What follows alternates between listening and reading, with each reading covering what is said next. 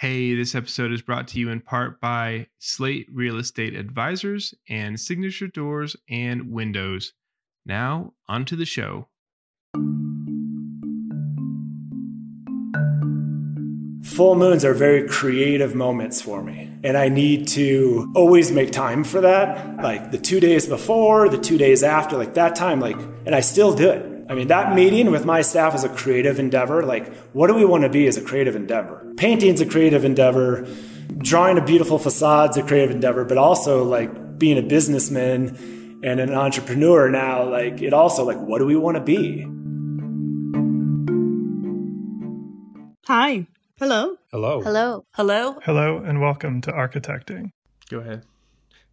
What do you say? I'm trying to think of something new, but I don't know how anything. I was going to say good evening, but that would be weird because you don't know when they're going to listen to it. You shouldn't whisper because I still might use this. So just say it loud.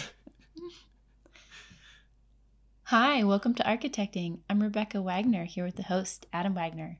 Hey, Adam, who's on the podcast today? Yeah, good evening. So today we have, I always say I'm excited, but this one, I think I called him my white whale. He's a guy that I applied to when we moved here. And I think a lot of people who moved to Colorado apply to this firm. And I feel like I just keep bugging him over and over to try to meet up or try to do things, and he's a very busy guy, so I've never nailed him down until this podcast, and it was really fun. Who am I talking about? Mike Moore. Michael M. Moore of Trace Birds. So again, I've never actually had talked to him before, but he was really like this deep well of energy and ideas and action and excitement. It just seems like he thinks and he works very hard and deeply, and he gets really interested in things and really just dives into them. So, I really like a lot of their projects, and I wanted to get into a lot of their projects, especially around Denver. There's a lot of great projects. I love spending time at the Family Jones. Yeah. Mm-hmm. And other projects just around us even. But we barely talked about any projects because this guy was just so interesting and kept going off different tangents, and just the way he got to Trace Birds and the way he formed it and founded it is just really interesting. So, it's a longer one, and we didn't talk about that many projects. But I bet it's a good story. It's a good story. He's just very focused on a lot of different things, be it from sort of art, but also construction, and use of light and time and sustainability and reuse of materials and energy. There's a lot there to him, and he at least in this interview, he makes it seem pretty effortless, as well as just building this firm, this design build firm that seems successful and seems to be made up of a group of very talented, flexible team members and employees. I'm really looking forward to this one. Is this introduction as meandering as well, we'll find out. The interview is. But do you hear the excitement in my voice? That's what he gives. So anyway, this was a fun one. Enjoy. But hey, today's episode is sponsored by Slate Real Estate Advisors, and we have Slate's co-founder, Jorgen Jensen, here to tell us more about their company. Thanks, Adam. Slate is a residential real estate brokerage created for design-conscious buyers, sellers, and developers. We do have an office in Lower Highlands. We've been here for 6 years. We're currently located at the corner of 17th and Central Street.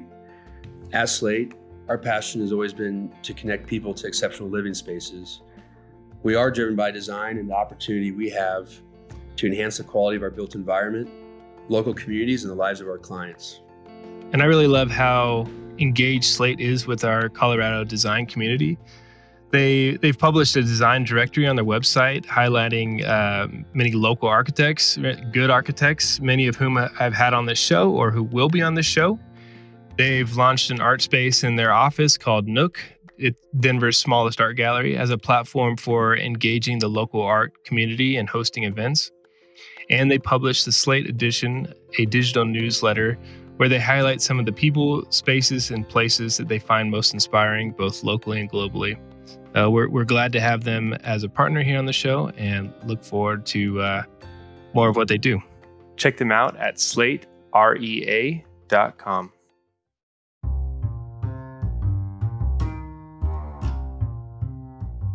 Hey, we're happy to be sponsored by Modern in Denver Magazine. For over a decade, they've been crafting fantastically curated content on Colorado designers and projects, spreading the gospel of good design within our region.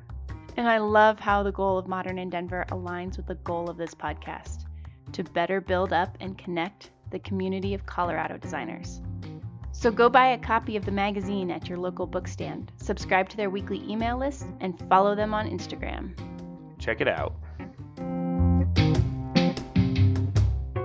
How you doing? Good. How's it going? It's going well. Yeah, I had quite a good day. We had some of my core people really kind of visioning who we want to be as a firm. You know, try to do that at the right times, and you know, it's I'm open to change, and change is positive, and so yeah, it was very good. Yeah, it seems like it could be kind of hard to stop working and focus on those sort of culture and firm things, but then those are the actual most important things. They are, because you may know this, right? But yeah, you can just put the blinders on and go somewhere you don't necessarily want to go. Yeah. And it seemed like you guys had a ski day the other week or something from your Instagram. We did on Wednesday, which is not we do it once a year. That's not your typical Wednesday. We've had a couple of years where we've done it more than once. So it's not like something we do all the time, but it's super fun. It's so great because it's like, you know, it's like the equalizer in terms of, you know, we've got some new people here that are younger that maybe don't, you know, a little insecure in the office. Then you go skiing and they're fucking rippers. Yeah. It's just like, all right, we're all good. It's like soccer. Soccer's been that for our company too. Yeah. We've had like a soccer team, and like, it's usually like the younger, newer people who are like, yeah. Make Mike look good. That's funny. But, you know, sometimes it can be the opposite. Like, I love those office ski days. And I was at one firm and we got there and, like, one guy showed up, like, wearing jeans. And we got up to the top of the lift. We figured out he'd never skied before and, like, ran right into a pole. And, like, oh, no. I mean, showing up in jeans, you pretty much know he's never skied before. Or else you're really good, maybe. But, that's funny. Yeah. Anyways. Well, cool. You know, you're like my white whale here, you know, like I feel like I've been pestering you for like 6-7 years, and I'm finally got you pinned down. You didn't pester me once, and I remember you reaching out because I remember you were married and you guys were overseas, and I was like, wow, that's interesting. It sounds interesting. I remember we talked.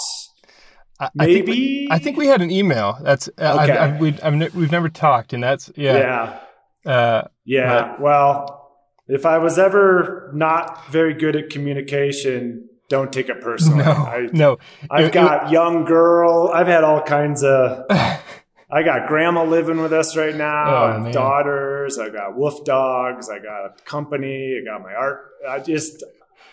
Sometimes my communication is less than desirable. No, your communication was better than most, and it definitely wasn't bad. But you know, I feel like each person who moves here and I talk to them, or a younger person, and we're talking about firms, and everybody says they apply to Trace Birds, and so it's just like, what is that like for you?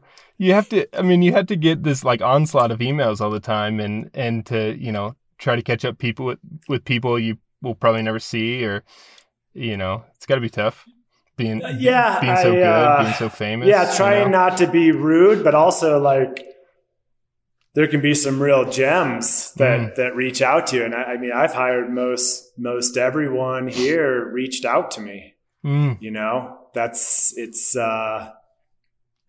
Gosh, almost everyone. They reached out, and good timing.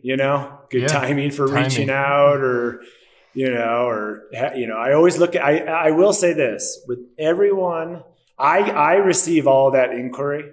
It comes to me, and our office manager, but I don't know if she really looks at it. But I look at every portfolio that comes in, because that's usually for me what matters. I don't really care what school. I don't really care how much experience. I don't really,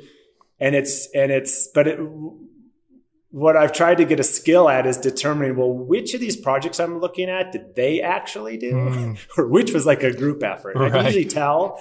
And it's usually like the hand drawings at the end that are the individuals. And I mostly look at those. I'm like, okay, there's something here.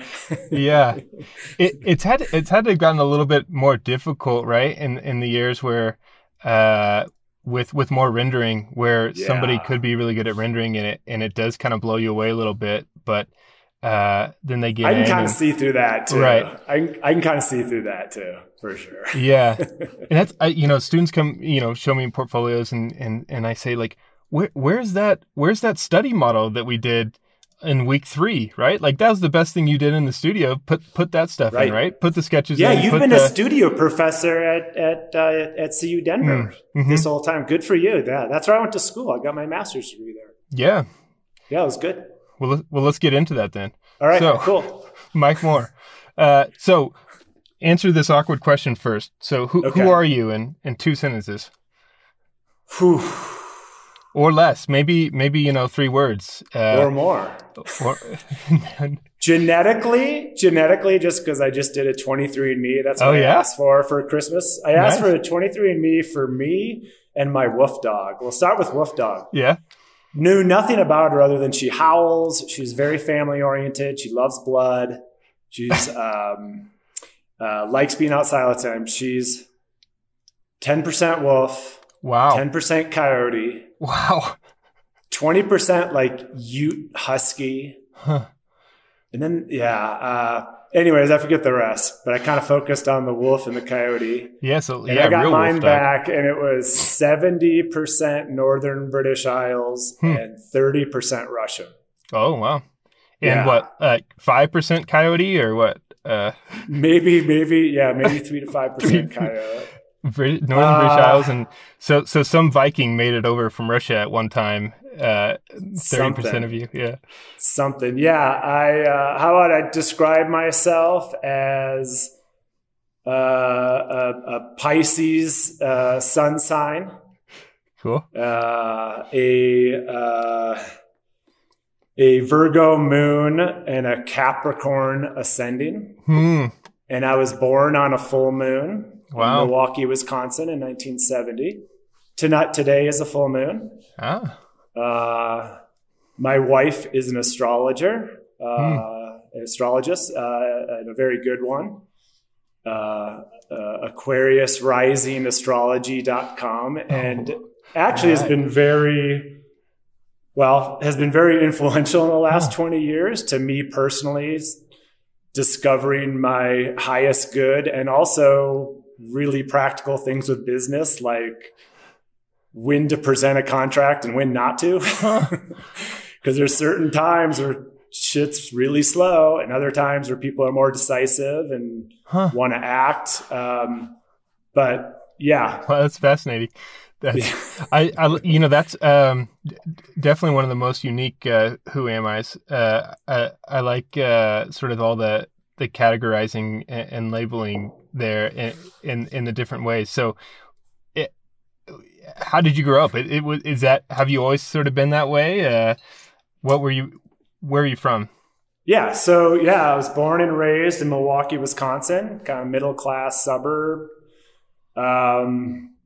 Fortunately, the Milwaukee public school system back in the 70s and 80s offered art classes, had an art studio and had art classes the whole way.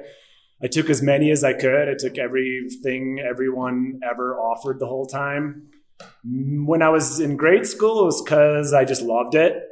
And then in middle school, it was because it was kind of easy and I could get a good grade. And then in high school, I was a highly competitive soccer player. And I made this correlation between days that I would be immersed in fine arts. I'd have my best games that night. Really? And so it was more of like this, like art was like a means to like be a better soccer player. It was weird. But, and then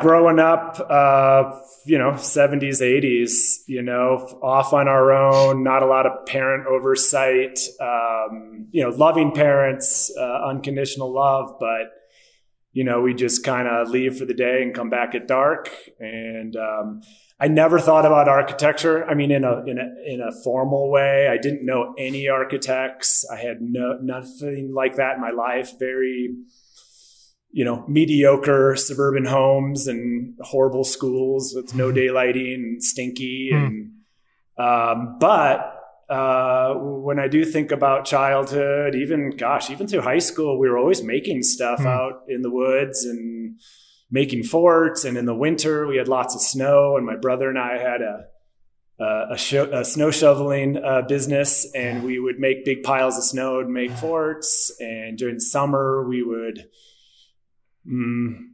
borrow scraps from construction sites and make forts up in trees in the woods. So we were building stuff very primitively and out of just kind of what was there. Were you around? Were you around artists? Were your parents into art or in like construction field or anything? They were not. They were not. But my mom put an emphasis on exposing us to the arts always. So like, the big Christmas present would be to go to Chicago and see a Broadway play, or to go to the art museum and see Monet when it was coming through town. And she's continued doing that. She is she just turned 80, and she continues to find new museums and frequent all of her favorite ones, and be a part of that and be really active in that. The only architect I knew is Mike Brady from the Brady Bunch. Oh yeah, I was trying to scan like my architectural history and place the name, but I got it.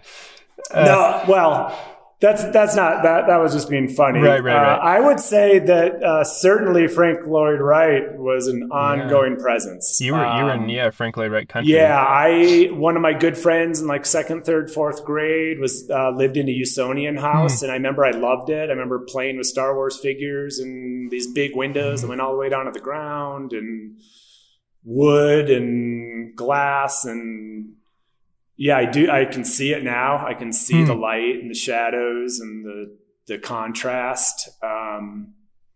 Would you get into like Chicago much and see? Yeah, because that's not that far, right? About an hour and a half. So that would be like kind of special trips to the Field House, or I think of plays. I think of fashion. I would say the fine arts was definitely had my attention, and I just loved to do it. And I just kind of did it on my own through school. I'd put in tons of time. I'd stay up really late at night just because I would get energy from it. It's like I couldn't put it down feeling. Yeah. Just couldn't, like, I would rather be tired the next day and finish it than stop, because I probably wouldn't sleep anyways. I'd just be thinking about it the whole time. So that was Milwaukee. And then I was fortunate and worked hard with soccer and got a scholarship out to UC Berkeley. Wow. Played on their Division I soccer team, was their captain, won a national championship freshman year. You must have been doing a lot of art there to be that good. To really... I was doing a lot of art there. I majored in, I actually had some roommates that were in architecture and landscape, and I felt sorry for them because they were like never around. They were always pale and hungry and over caffeinated. And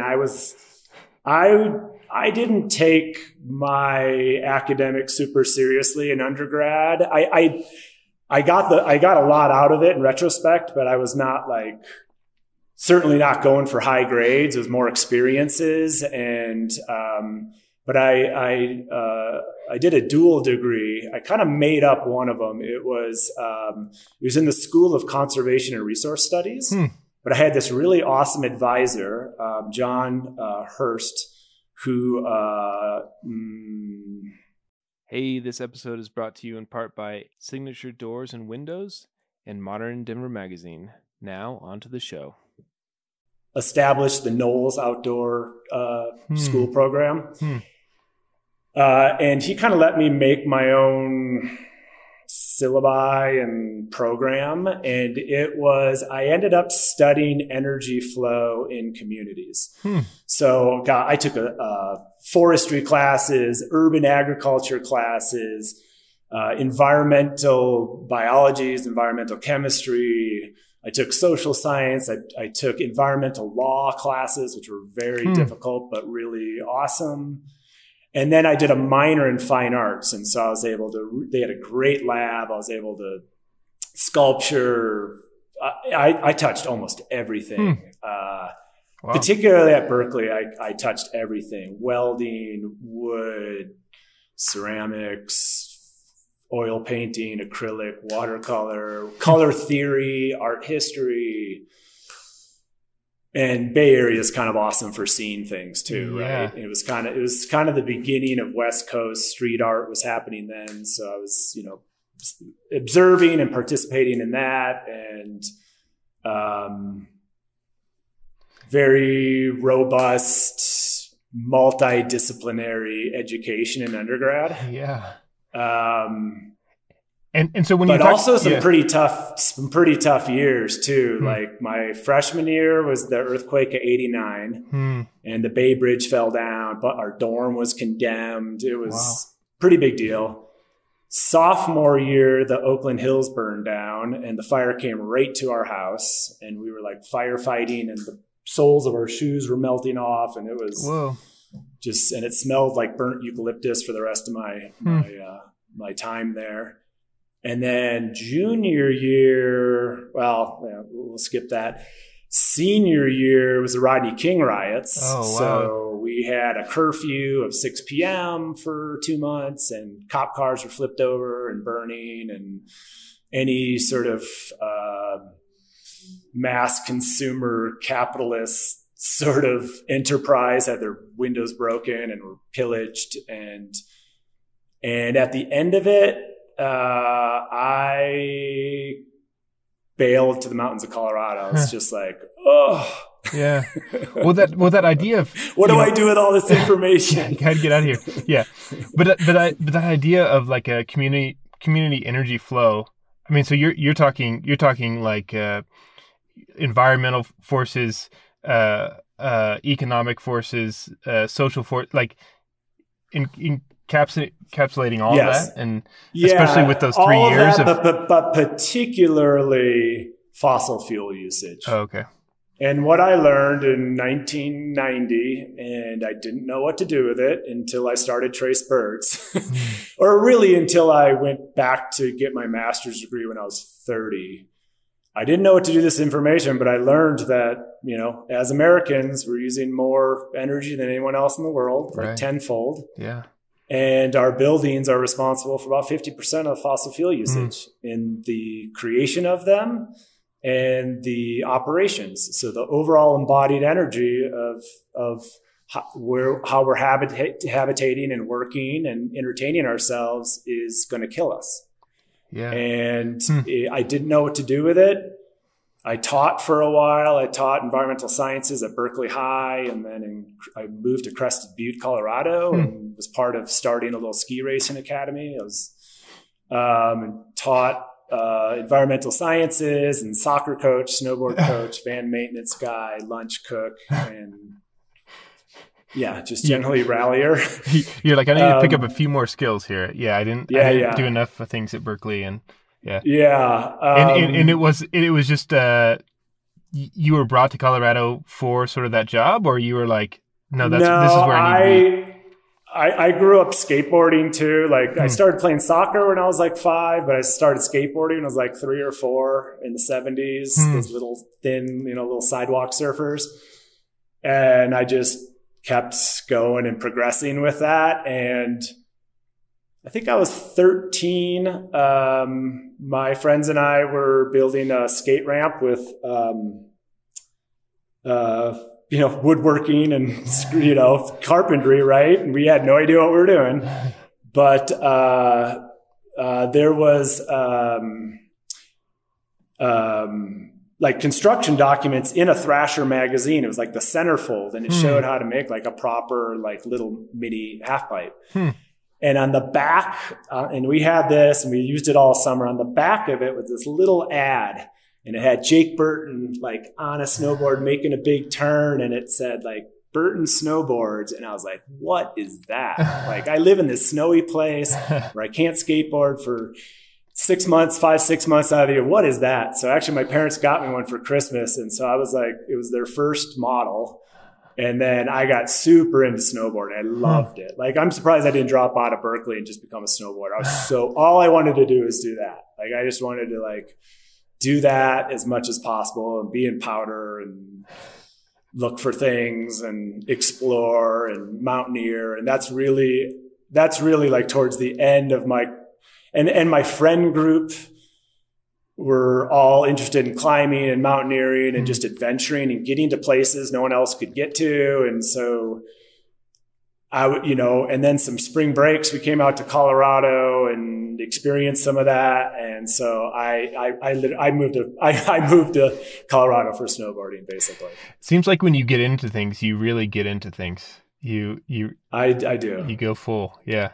I like it. So I like going down the rabbit hole of like, well, not only how good you can get at it, but it's also like, even like the gear and like tweaking the gear to make it work better for like the style I want, as opposed to like just the standard issue skateboard. Well, what if we take those trucks and like get rid of the risers and put them a little further apart? Well, you can ollie easier. Like I like tweaking with things that then you can have first person experience, like using them and go, oh wow, that like sucks, or that like made it way better, or it's like different. Like you can turn it better, but it can't jump as good. Like I just like that stuff. So that's part of it. So it's kind of an engineering, kind of an athletic, kind of a flow sport combo that makes it interesting to me. Yeah.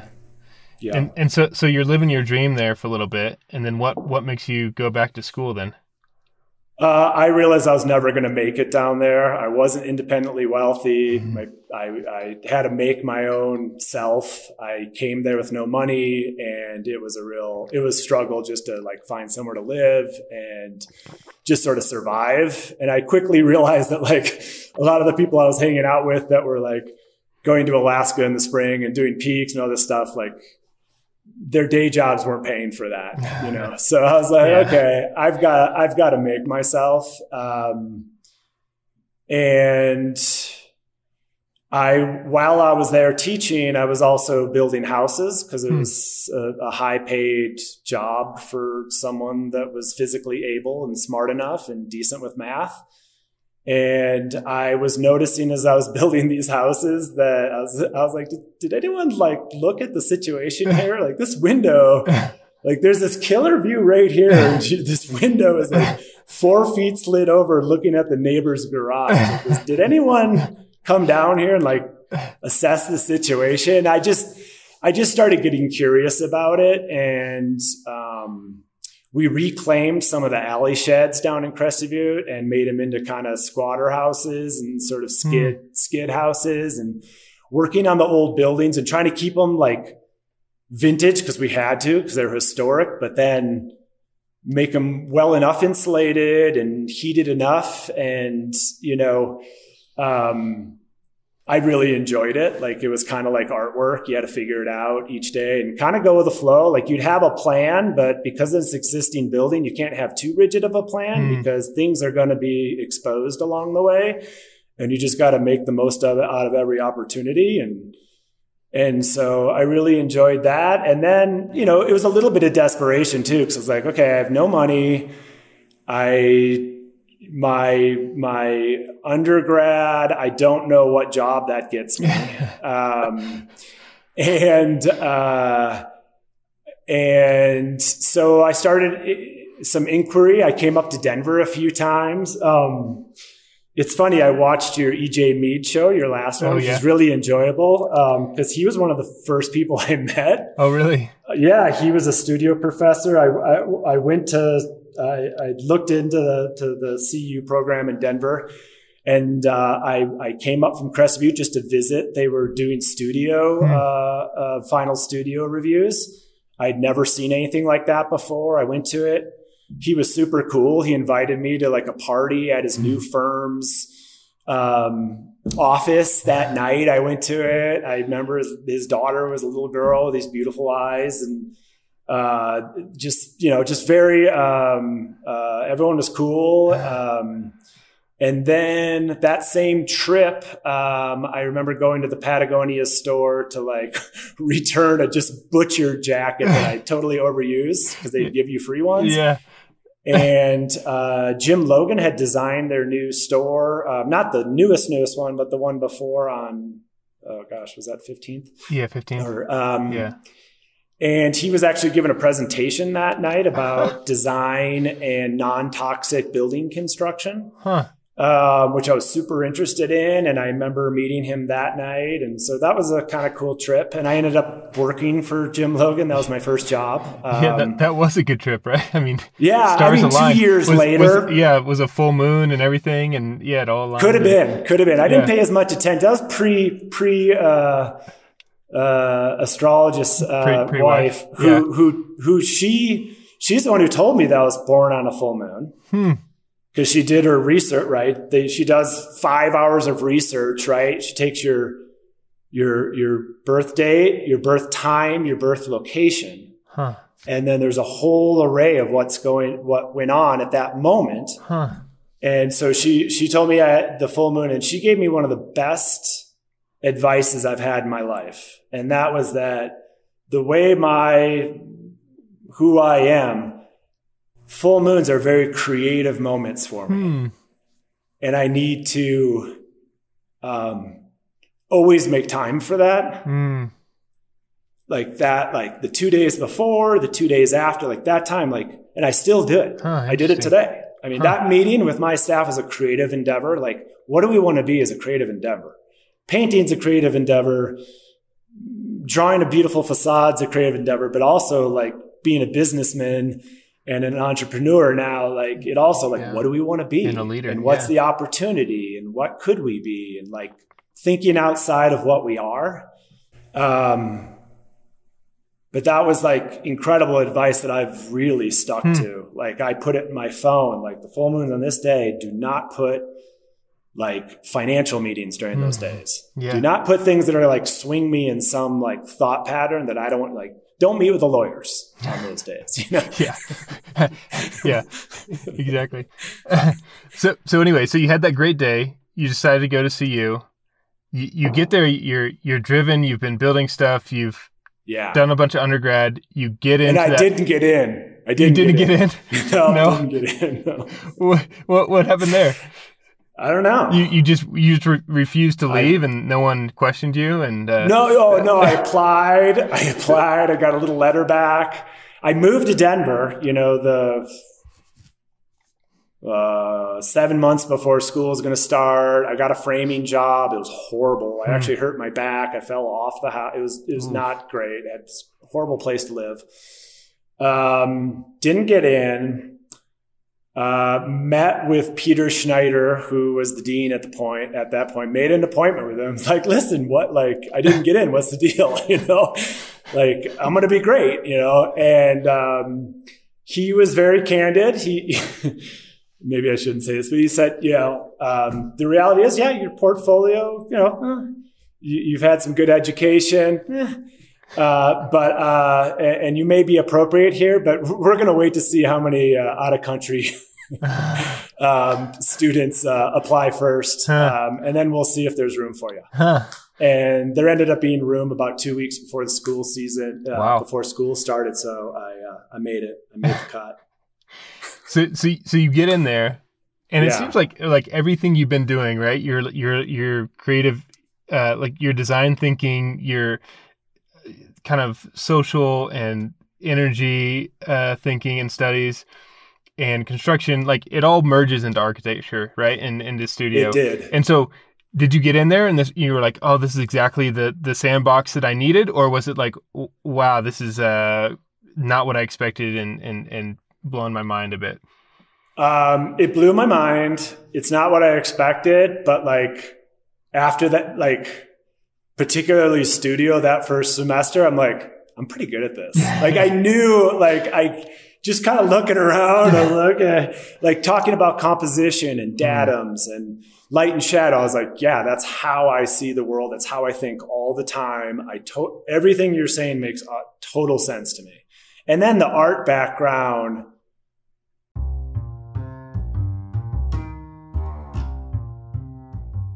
Hey, we're happy to be sponsored by Modern in Denver Magazine. For over a decade, they've been crafting fantastically curated content on Colorado designers and projects, spreading the gospel of good design within our region.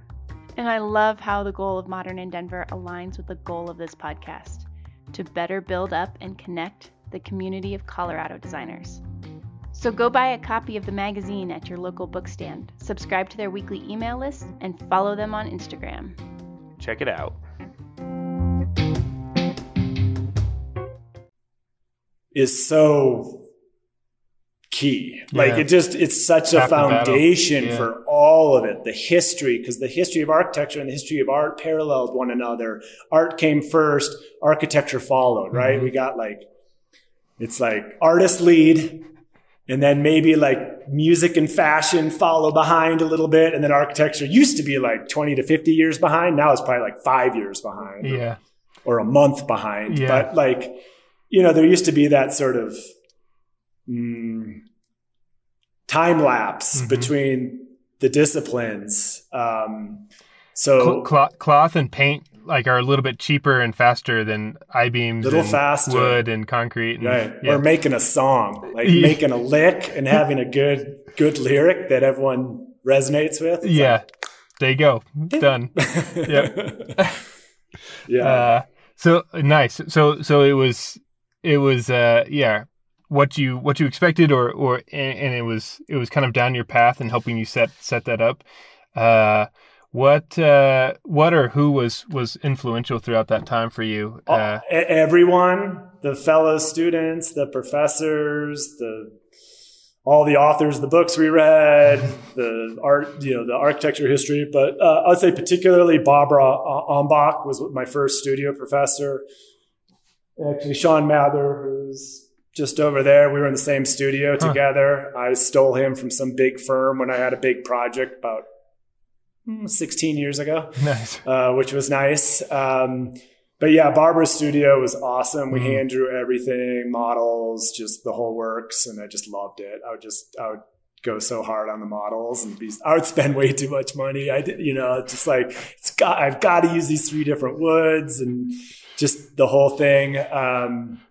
Keith Lofton was amazing with the history and some of I took a lot of classes with him and he was my advisor. I wrote a thesis and that was incredibly important. The thesis was so important. I mean, it is what I'm doing every day. Is that thesis was the seed of all this, really. Julie Hurt for just exploring things. And I was already really interested in making something out of nothing. I've always loved hip hop and rap and just that make something out of nothing. You don't need instruments. You just need a good idea and some rhythm and And so that's what she was all about. All of the studios I took with her and other things we did together. I like that idea.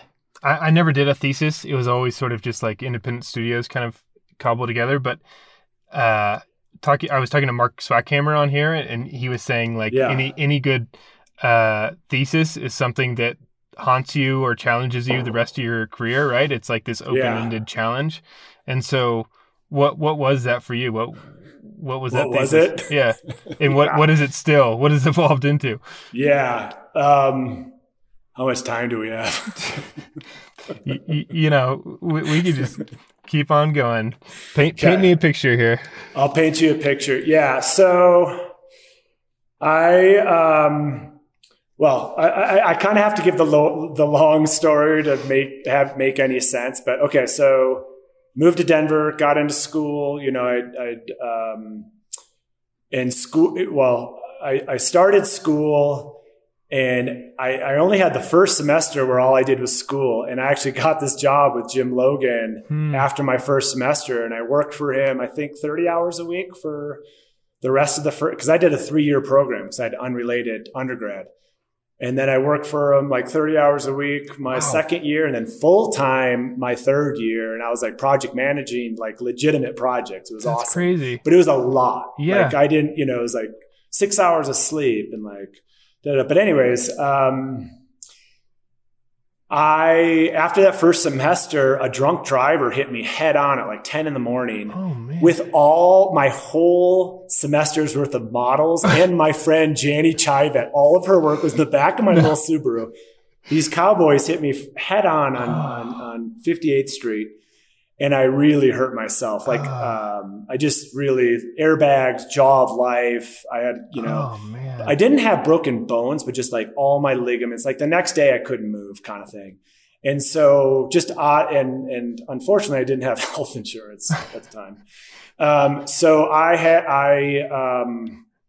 there was a yoga studio proximal to where I lived, and I started doing yoga like all the time to try to get out of this injury state. And fortunately, I just got kind of lucky. This yoga studio happened to be the yoga studio of a gentleman named Richard Freeman, who's a master. Spent 20 years in India as a Sufi, and came back to the United States to like teach us fat, ugly Americans yoga, But he very much knew the doctrines and the literature. And so on Sunday nights, he'd give talks for 2 hours and yada, yada. So I started really studying that thought. And maybe for the first time in my life, I would get these moments of like total clarity. It wasn't prolonged. We're talking seconds at times. Maybe minutes, maybe afternoons in the backcountry skiing or something like this just clarity. But in like really different, like it really felt like a different, distinctly different than anything I had ever experienced before. Maybe I think I'd experienced a couple times in soccer games, like the ball's coming and like I'm going to it and like head it and watch it go in the back of the net. It's all silent and everything slows down and all of my senses are like hyper awakened. Like I'd had it a few times, but I think the yoga and the literature, I was getting it more often. And so I was very interested in that. And that's while I was in school. And then I was also extremely interested in, when I was in school, mobile phones, the use of computers, sort of digital everything was really coming on board. I mean, this is, I was getting my master's degree in 1997, 8, 9. Yeah. So that was all coming on board. Like the first AutoCAD classes were being taught, whatever. And I was noticing that those devices were removing us from direct experiences with nature. I was just seeing it in my day-to-day life. I was experiencing it firsthand. I was seeing it with other people. I was seeing it in the city. And so I was very interested because I had had this privilege of being in wilderness, climbing, skiing, living in wilderness at times in my life, of how important that is, and having a connection to natural systems, how important that is to just well-being and just general health and happiness and good ideas. I always get my best, still to this day, I get my best ideas going on a hike or skiing. Like, I figure all the shit during the week, and then it's all business. And then like, I'll be out somewhere and like things will start making sense. And so I always carry a little notebook and a pencil that has tons of lead and like I can always use, and like, so I can come back to the office and be like, hey, don't forget about this. This was really important. So I was really interested in that. Like, how do we reconnect with nature? Because I felt like everyone was getting further and further away from it. And then I totally randomly saw some images of this building in Switzerland, the thermal baths and falls by Peter Zumthor. And I just on a whim was like, I think he's doing what I'm thinking about. And I don't know. And it was just intuition. I had no idea. So back to the thesis. So Keith Lofton, we came up with a reading list of about 50 books. I spent the full year. And he had me, the program was every single day, except for Sundays. I'd wake up at 5, I'd read for an hour, and I'd write for an hour. And the writing was a response to the reading, but it didn't have to be like, I wasn't directed towards the thesis. It didn't have like a purpose to like try to prove something or continue the thought from the day before. It was like free writing, and I would handwrite. It wasn't on a computer. I kept these journals. Did that for a full year. I had 18 journals full. Wow. 50 and this books. was this was your second year in this school? is third year. Third year. I did the thesis during the third year. Yeah. And during that process, about halfway through it, I don't know who suggested it. It might have been Keith. It might have been me. I was like, I think I should go visit Peter Zumthor and see his buildings and interview him. And I have no idea how I contacted him. I still actually have the book that I brought that's got his phone number written in it. This is. I mean, you still can't contact him. He doesn't have a fucking website, right? Yeah. So like, I don't know how I contacted him, but he anyways. could sense the kindred spirit in that letter, that handwritten letter, and something. It was probably something like that. Well, I went there to tour Switzerland. I started it by I interviewed him, and I taped it. It was a 3-hour interview in his studio, which was so awesome. Wow. Like the whole experience. It's in this medieval town. It's next to a graveyard. It's kind of tight. House is proximal, and it's this very simple building. And you open the front door, and there's this very heavy black leather curtain that you have to push your way through. Wow. And he greeted me, and we went into his parlor where he had a humidor that was built into the wall. And so he pulled out this fresh cigar and started it. And the interview went till he was done. And that was about 3 hours. He'd smoke it and then let it sit and relight it. And it was just kind of this thing. But I interviewed him twice. So I did that on the first. And then I went to the only seven buildings that he completed. So I went to the thermal baths. I went to the Kunsthaus. I went to, he did these 2 homes. I went to this home for senior citizens that was built in 93. I went to the St. Benedict Chapel. I went to the Roman excavation. Yeah. So I went to all these, and And I knew enough from my thesis development that what was going on, if we can get the intellect out of things and just experience things with all your senses, you connect quickest with nature, and nature can like respond to you. When you get the intellect out. By reading 50 books, you figured to get the intellect out. Yeah. Exactly. Yeah, exactly. Had to through it. Yeah. So man, so then what was so then you came back after that trip. I mean, like back to Zumthor and had another discussion. And how did those two differ? You know, those two discussions. After I saw the buildings, I made this other, which I never would have known through a magazine picture, right? That, you know, being at the thermal baths, you know, I spent 4 days in that valley, and it's this incredible alpine valley. Have you been there? Yeah, I've been to the baths for one day. Okay. Like the best day of my life. Yeah. Right. So I spent 4 days there, but I also hiked and I totally explored. It was like end of October when the thermal waters are flowing. And, you know, when I put the connection, you know, I went to the thermal baths right away. Like, I got to see this thing, like, check it out. And he's got you naked. And he's got your senses just like in every way he could get your senses. Yeah. But then it was these subtler things like laying on those lounge chairs and that composed music that was very eerie and odd. But it wasn't until a couple days that I realized, oh my God, someone made a symphony out of all the noises from the town.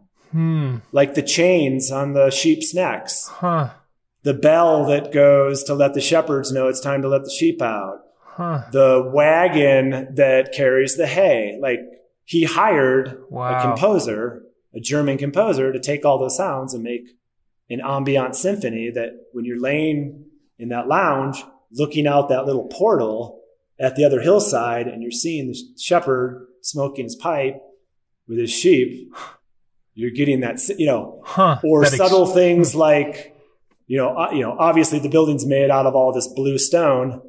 Well, I'm hiking and I'm realizing, all the little markers for the trails, like they don't have signs like in Boulder, right? That say like Chautauqua this way. Like it's a little marker and it's got a letter or a number and it means something. That all those markers were also that blue stone. And then one random morning where I did I rented a bike and I went way down valley and I ended up at this mine that, holy shit, this is the mine where you got all the rock from. Because there's still pieces that were cut that were leftovers from building the baths here at the end. So this whole like idea of regionalism. Yeah. Like, and that's what I'm doing with all of our projects, every single one of them. I'm trying to, as much as possible, it's materials from as close to that site as possible, because there's a spirit to them. There's materials are animate. They're alive. These aren't dead things. They have spirit, and people feel that when you're done, if you use them right. Yeah. And so it's like this regionalism in all these different audio through the symphony, visual through the color of the rock, the texture of the rock, the feel of it, and how it snaps, and when you snap that rock, what pattern does it create when you snap that rock? Because every rock, when you snap it, naturally creates a different pattern, it has different texture. What does that rock do? And so that was really the second interview, was really tapping into that regionalism and how he's practicing that. And how he goes about that. Because I knew he was going to go big. Because I saw these buildings, I'm like, these are the best buildings I've ever been in my life. And if he wants to, I'm sure he can do these anywhere he chooses. Yeah. How is he going to apply that to not just his little valley? Because at that time, he had not worked outside of Switzerland. Right. Well, Austria, Bregenz was Austria, but like everything was within like 200 kilometers from his office, every single building. So yeah, the thesis was very important. So then what came out of that? Did a building design come out of that, or it was more of the thought process? Yeah, it was like a 50-page paper, and so when I would visit his buildings, I would, that night, write about my experience, and I would write about all the senses, all my senses that were engaged and how, and I would just write about even thoughts that I had while I was there. It was very abstract, very loose, very journal, very like couple of glasses of wine sort of writing. Yeah. And then the thesis, all those writings that I did from the 50 books from the year of an hour of writing every morning, and the writings I did about the firsthand experience, I brought those all together. And that's where Keith was super helpful, because he had, we had all this information, like how do we organize this and create a structure to it? And so basically it was like, it was like a couple pages of firsthand experience. And then it was like the readings that like support that and like that support that. And I was really looking for like, how do I carry this on as a practitioner of this discipline of architecture? How do I apply this to everything I get involved in, whether it's a sculpture that I'm commissioned to do, or an apartment building, or an art museum, or a remodel of someone's, kitchen, like whatever, how do I apply all this? And that's really what that was about. Man, yeah, you don't do anything easy. You really do dive in.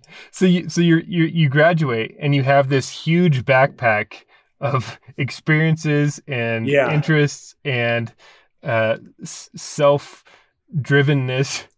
Like, could any firm satisfy that for you? Did you start Trace Birds right away? Is that what happened? I did. The day I handed in my thesis, I fucking started Trace Birds. Literally, I got a call from a friend who was a ski partner of mine that we were doing a lot of mountaineering stuff with, and he said, "Hey, my good friend Brooks is this hot photographer in Boulder right now.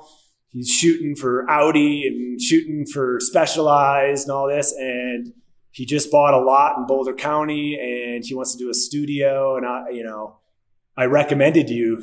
Would you be able to do that?" And I was like, "Yep." This is probably a stupid question from talking to you, but like, was there any fear there of starting the firm and like of doing that? I doubt it, but it had to be.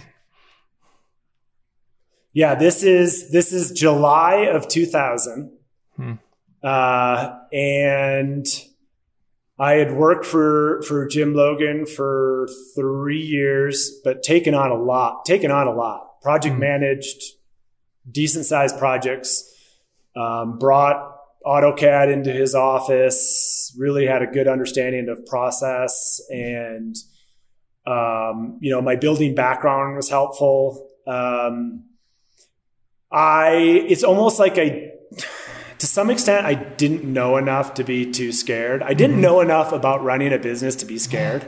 Yeah. Like if, it's one of those things, like if I would have known then what I know now, would I have done it? I'm not sure if I would have. Yeah. No regrets. Right. I feel blessed that we can have this conversation, and that we have the projects that we're working on right now and the projects we've completed, and I have this incredible staff. I'll talk about the staff thing in a moment, because I think that's very pertinent to this conversation. But I took on this photography studio. I let Jim know that I was going out on my own, and he was somewhat supportive. And you said, "Can you maybe stamp some stuff for me sometimes?" And yeah.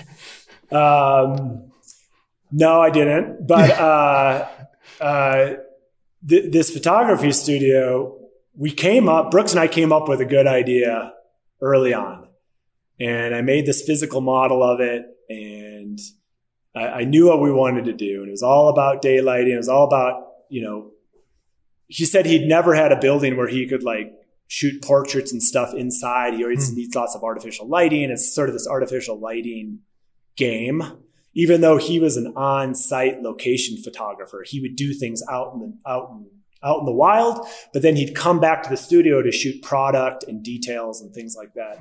And also just to be his office and to be a bit of an entertaining spot, and also like where everyone would meet before they'd go out to the shoot, you know, the entourage and the product and the owners of the company, you know, they'd all meet at the, you know, the intention was they meet at the studio, they go out and shoot, and then they end up at the studio and drink beers and smoke weed and have a good time, you know, whatever.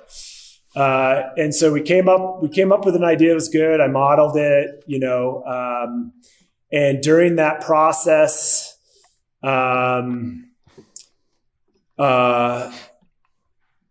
it just became evident to me. I'm like, I should build this too. Like this, it's unusual enough that I just had an intuition that if he went out to a regular general contractor, that it's going to be way too expensive. And I just really believed in it, and I wanted to make sure it happened. So I committed. I'm like, all right, I'll be the general contractor. I got my general contractor's license. And literally Brooks, myself, and one of his really good friends, Pat, built the whole thing. We had a handful of subs through, but hardly any. And what's that project called? Is it on the called website? Freehill Studio. Freehill Studio. Yeah. It's like 3 mass concrete walls.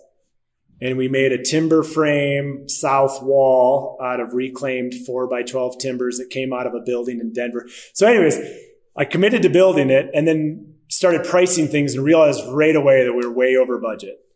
So then we were like, okay, what can we do here? And so Brooks was pretty savvy at this also and taught me quite a bit. But like very early on, I was riding my bike in Longmont, just on a bike ride, and there's a bowling alley lane facility that was closed, and it was being demolished. The building was being demolished, and I was like, "Oh, I wonder if they're selling any of the bowling shoes. Those used to be cool. Like bowling shoes are cool. I wonder if there's like bowling shoes in there." So I put my bike, went inside. And there's like 15 dudes taking apart the bowling alley lanes. Like they're made of they're laminated, right? 2.5 inch thick, 1 inch, broadleaf pine. And they're taking these things apart like this, and 18 of these lanes, and they're 60 feet long.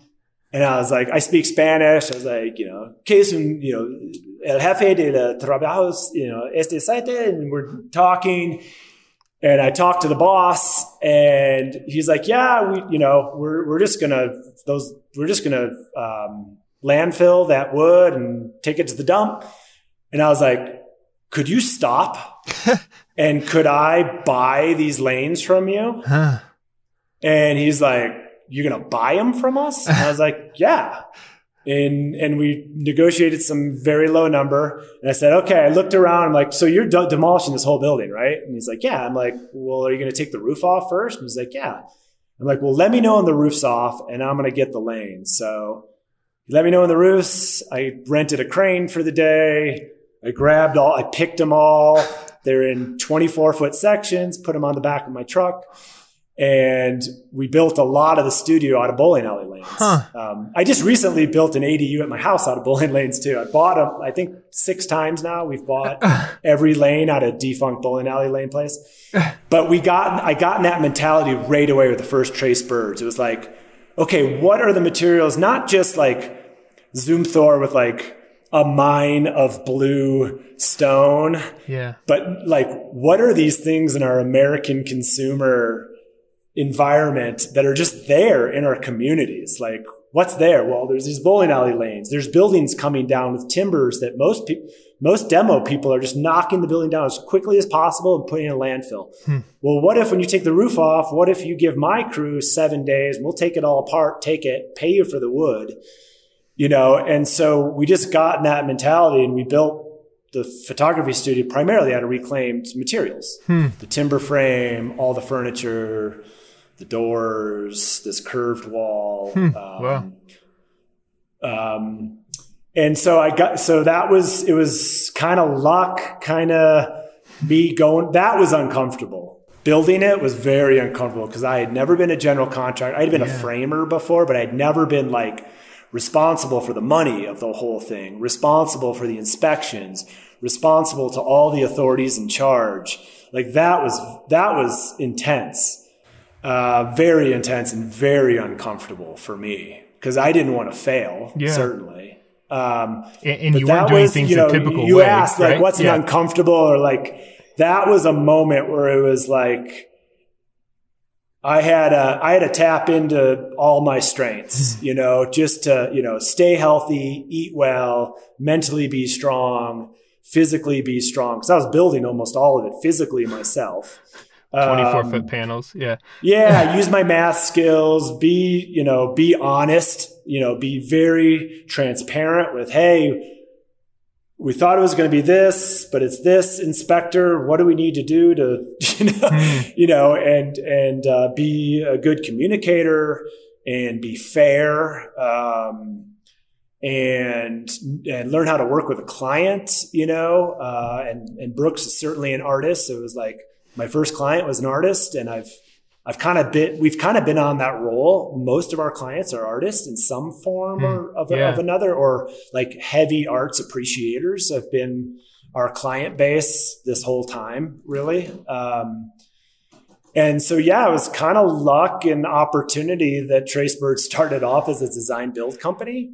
And then I just kept going that way. I mean, out of 100 projects we've completed in the last 22 years, all but like 10 of them we built.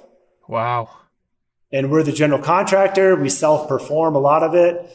I'm in our shop right now. We have a 8,000 square foot facility in Denver with full shop. I still collect reclaimed materials. I have 7 tons of artisan tile. We have bowling alley lanes over there, timbers.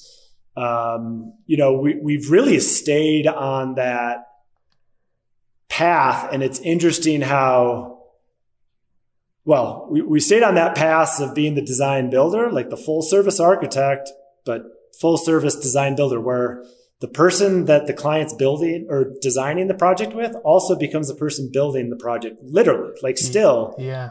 Like I'm involved in all design of all projects, but my project manager is there from the first conversations in design and entitlements all the way through the build. They're the project manager. It's the same person. And I don't know of another firm that does it that way. It both attracts and retains a very special type of employee. It's someone that's not afraid. Yeah. Yeah. Very skilled, healthy, motivated, confident, and wants to make the world a better place. And those people, I feel this is the biggest blessing in my life, have all found me. Yeah. Like my 20 employees right now have pretty much all found me. And I think they're the best of the best. Yeah. I mean, I know what they go through, and it is not an easy job. Right. Yeah. It's not an easy job at all. We are 100% accountable. Something's wrong. Something doesn't work. We fix it and we figure it out. Mm-hmm. There's no pointing. There's no contractor to point at. Yeah. Nothing. No. We are 100% accountable. Mm-hmm. And that takes a special person with a special stomach. Yeah. Yeah. I mean, because it seems like, there's, and especially right in the last 20 years or whatever, like design build is like a big kind of buzzword and like more people trying to do it. But it does seem like it's, I'm speaking very broadly, but some firms do it and then sort of get pulled to the construction side of it, where it's a little bit out of design. Right. And then some firms, can't quite hack the GC part and kind of fail or go off. But it's interesting how you're able to keep, I mean, that real art side, right? And like real environmental side and the construction side, and the architecture's meeting in the middle. And yeah, I mean, it kind of has to be those people, right? I mean, that's to be able to navigate all those lanes and yeah. We're an architect-led design build firm. Yeah, I think that's AL. key. Yeah. DB. And even one step further, and it's getting more this way, we're an artist-led design build. Because we are getting some of these bigger commissions for art museums and things that are very art-centric, and they're wanting to work with an artist. They're wanting to work with kin that they understand the language of, and that we understand their language and what's important, and that it's not all function. Yeah. I think, typically in design build, it's a contractual arrangement, right? You've got a general contractor, and they, a municipality wants a design build contract because they want to make sure that they can hit a number, and then the GC hires an architecture firm. It's a contractual relationship, but it's really oil and water still. There's not a lot of mixing. Right. Yeah. It's just the contract binds the oil and water. We don't have that at all. It's the same people doing both. And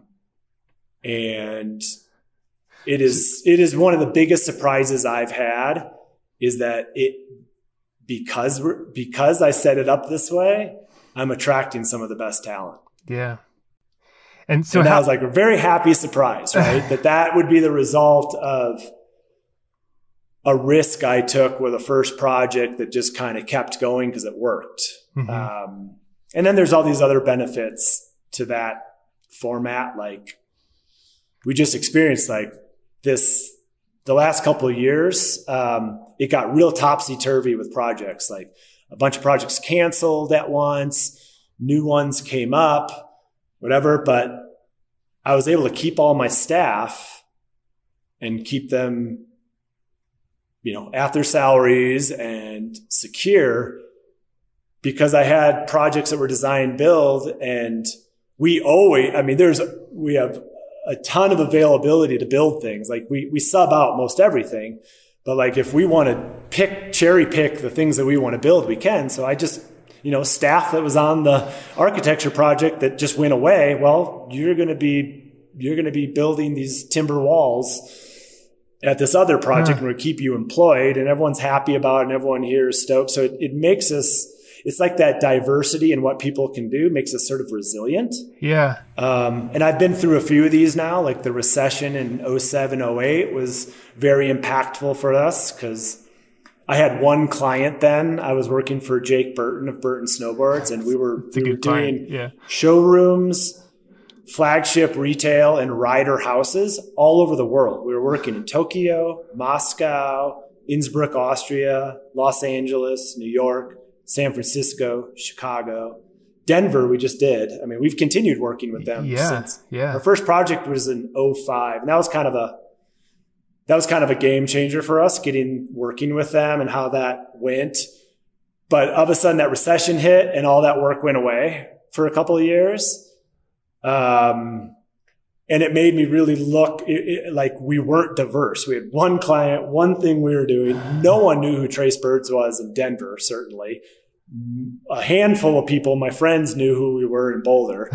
And so we had nothing. I mean, there was no work. We had nothing.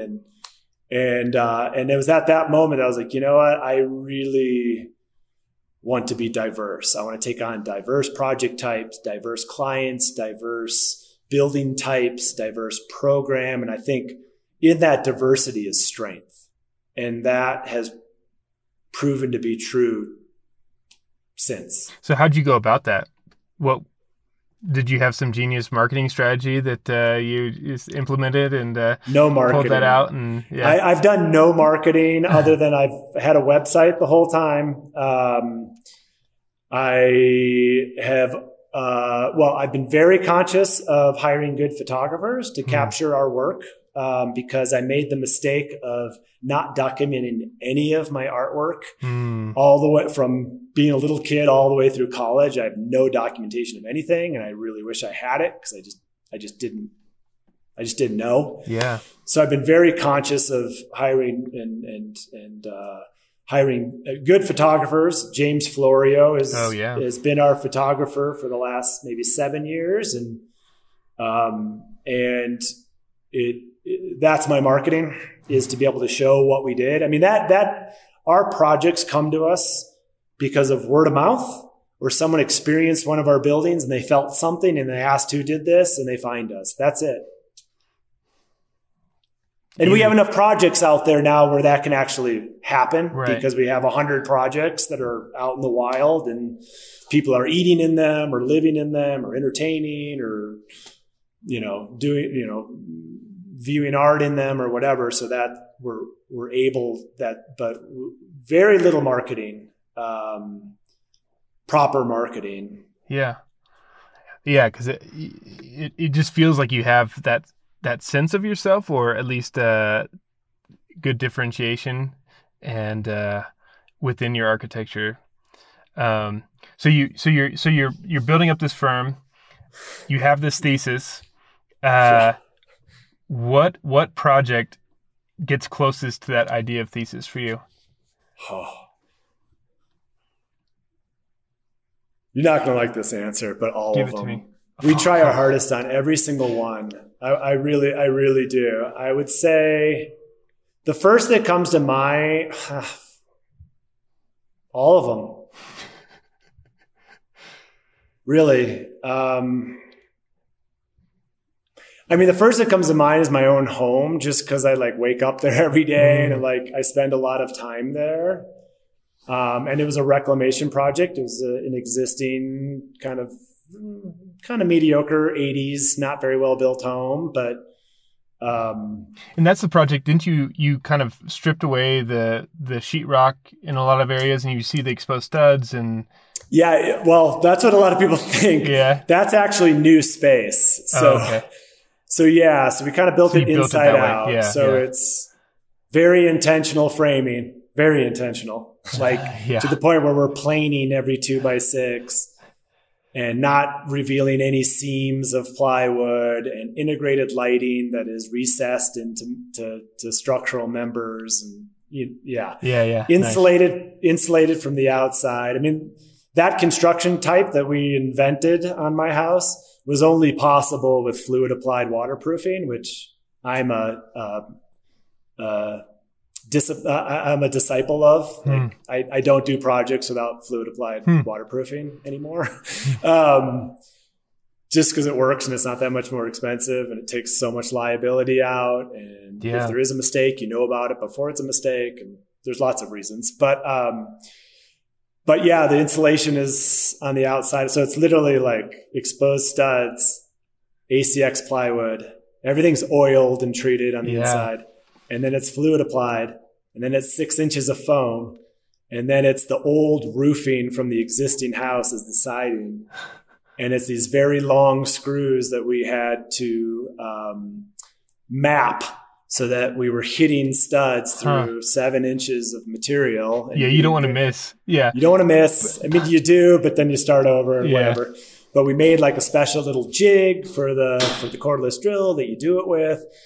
Anyways, we've done it now several times. But that house, I think I mentioned that house just because the house had no eastern windows, and my wife and I are early morning, get up, pray, meditate, want to have that first sun, arrive to us and start our day.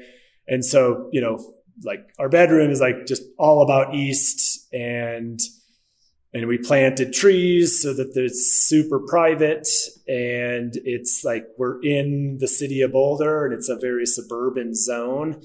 But when we're in our bedroom in the morning, we could be in a forest anywhere in the world. There's no sign of humankind or man-made anything. Our room is devoid of any symbology, any words.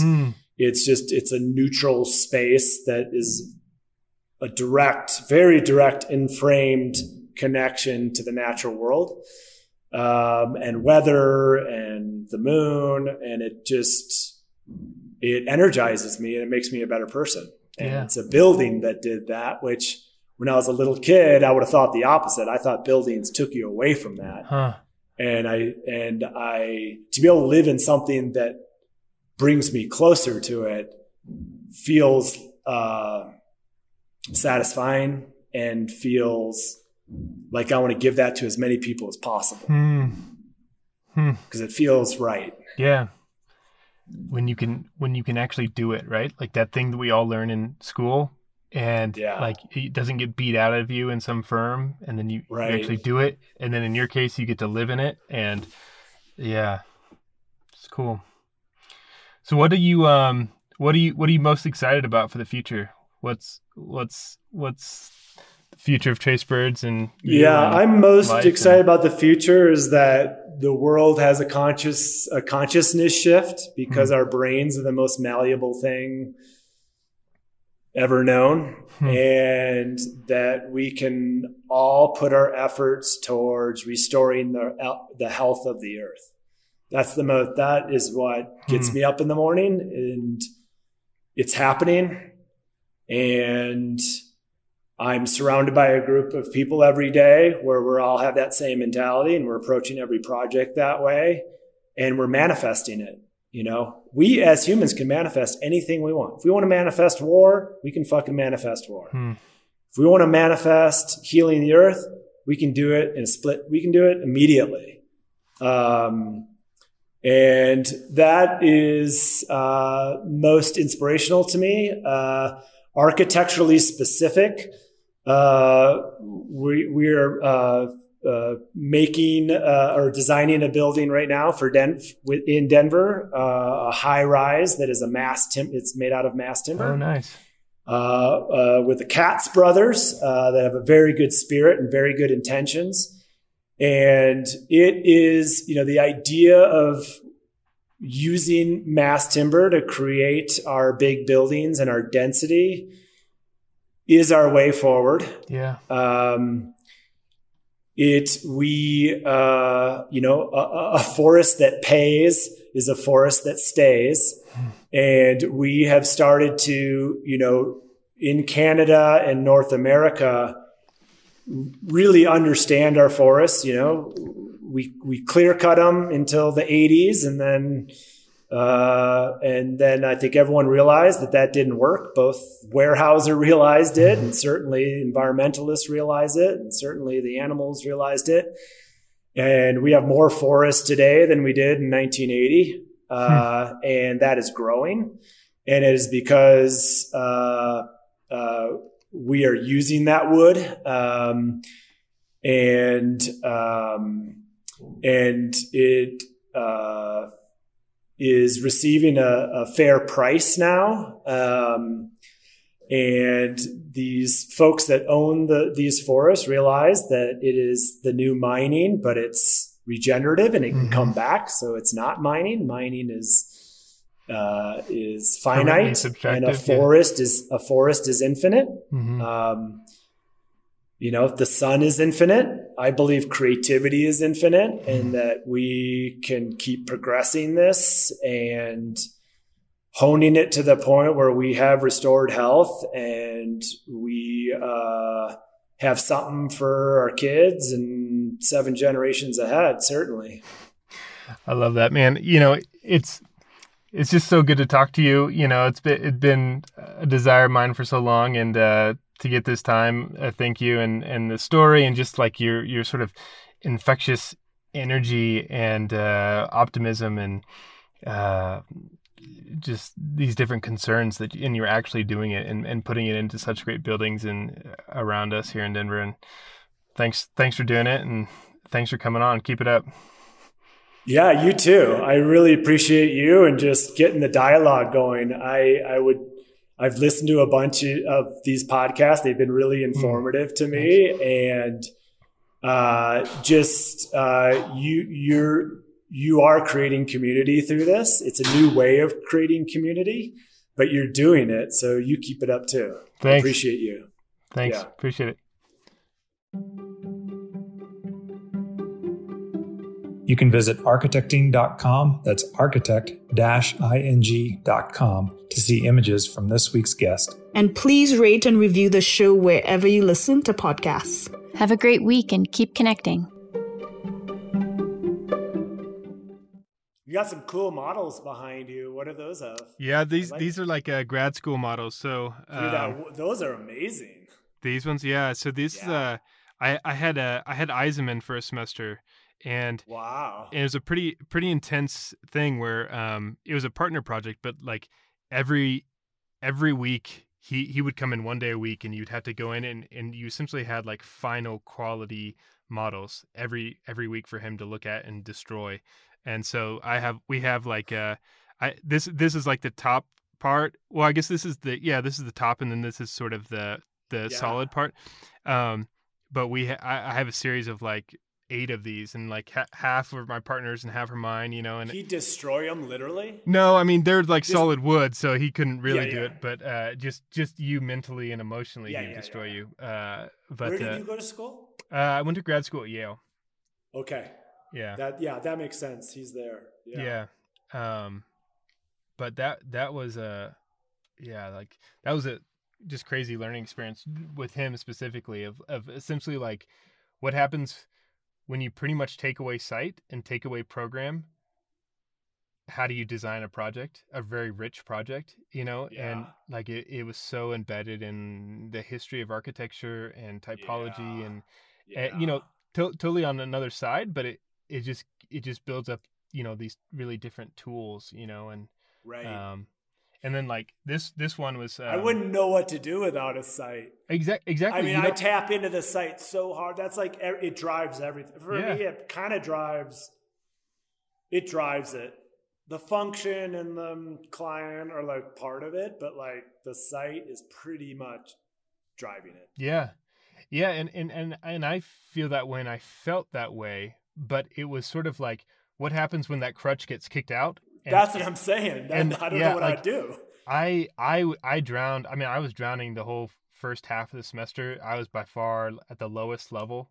And then it's like once you sort of click into what it's about, you know, like we ended up winning the best project of the class or whatever. But nice. It's and that's I that's what I liked about Yale, where I had three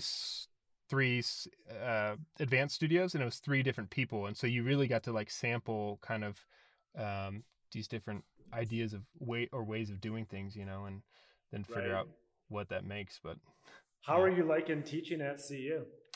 Yeah, I like it.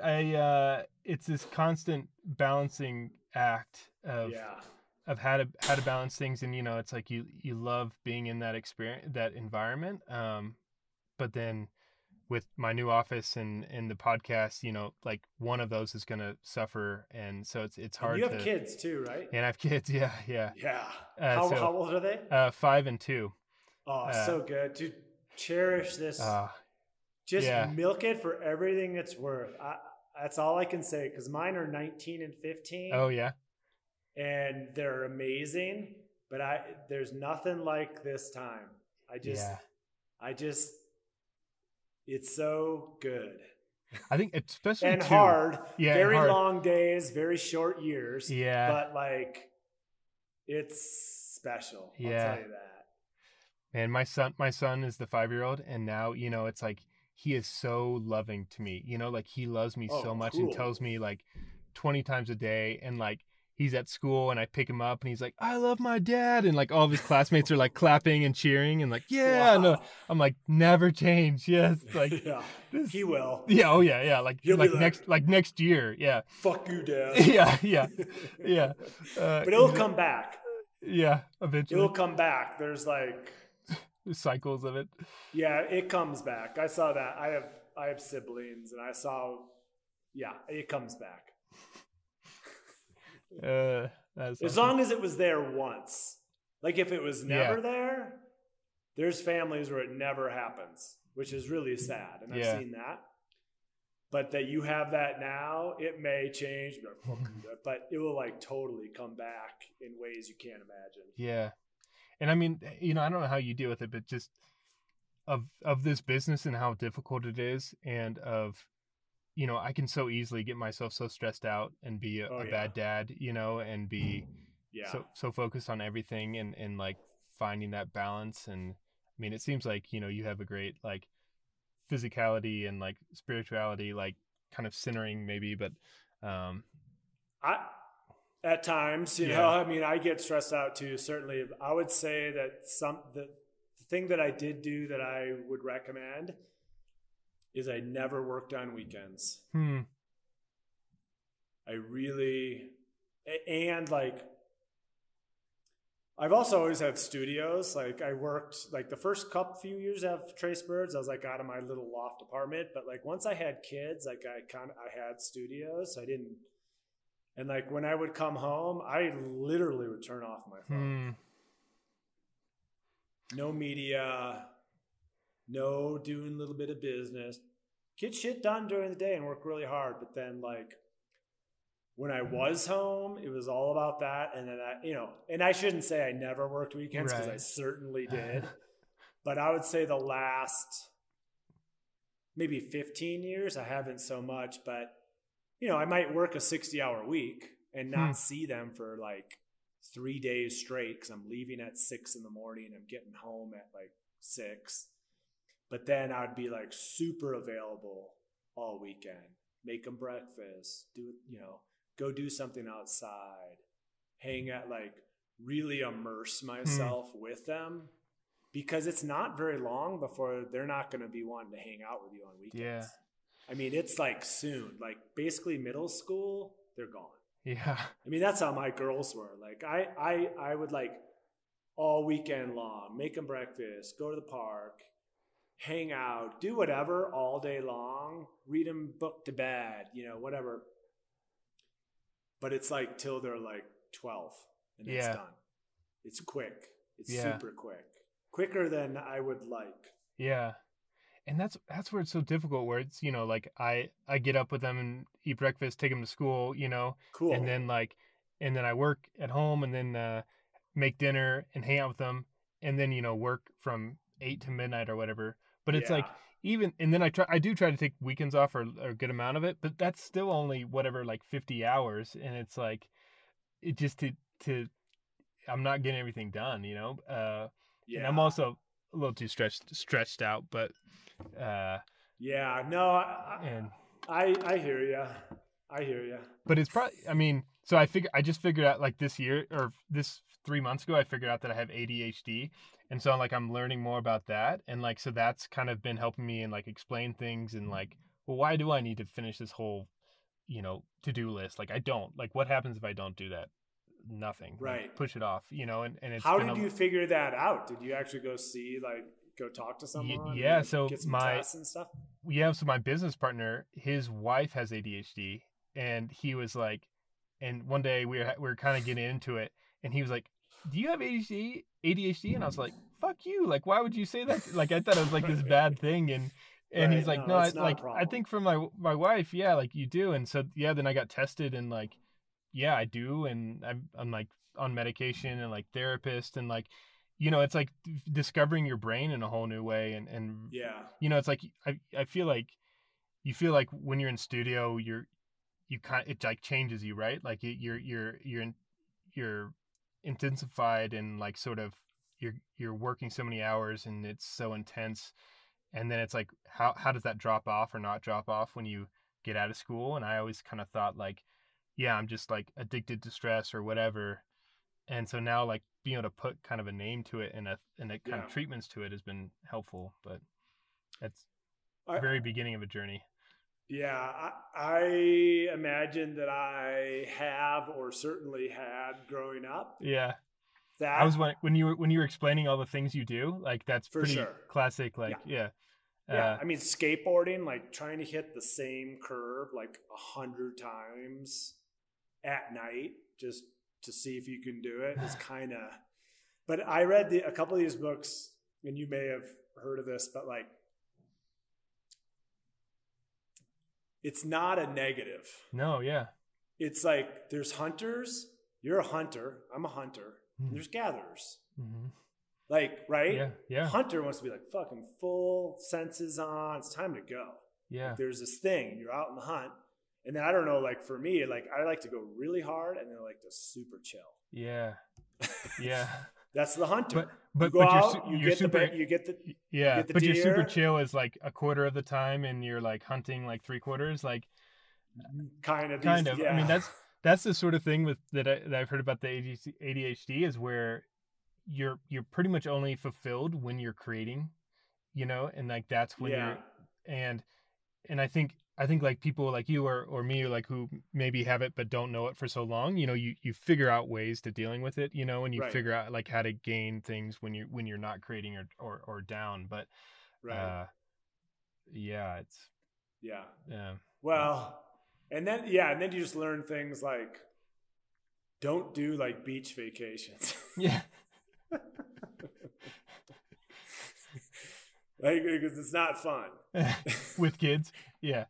Or just being Just being too down. Being the hunter doesn't want to yeah. sit and do nothing. Like I would be like, that's not that I need to be moving all like, I don't know, you just work with it. It's not a negative. And I mean, back to the astrology thing, like that was the thing that like my wife taught me very early on. We were like first together. It was like, a lot of people talk about certain things like negative or positive, kind of like black and white thing, like certain attributes. Like for instance, like with my astrology, like, how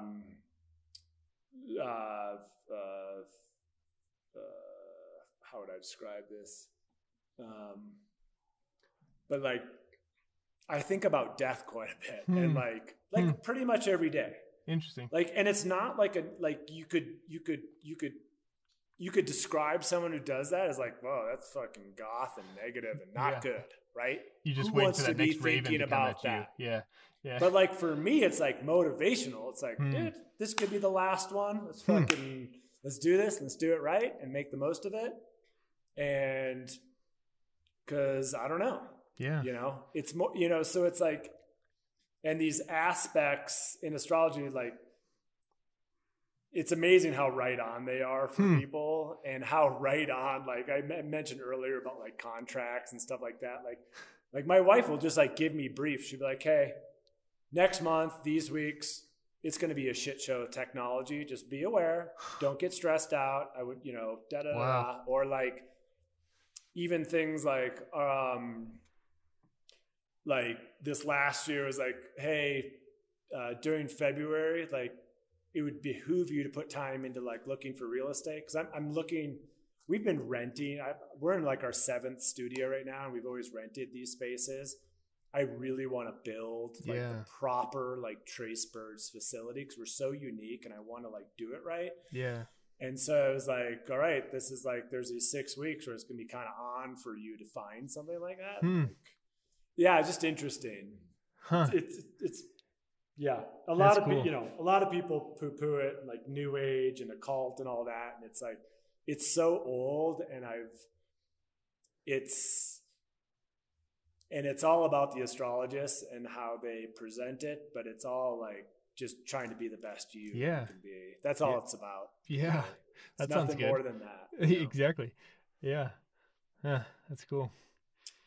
All right, man. Have a good week. Get with your kids. Yeah. Enjoy. I really appreciate this. And let's keep going. Let me know how I can help you with this stuff too, Yeah, that'd be cool.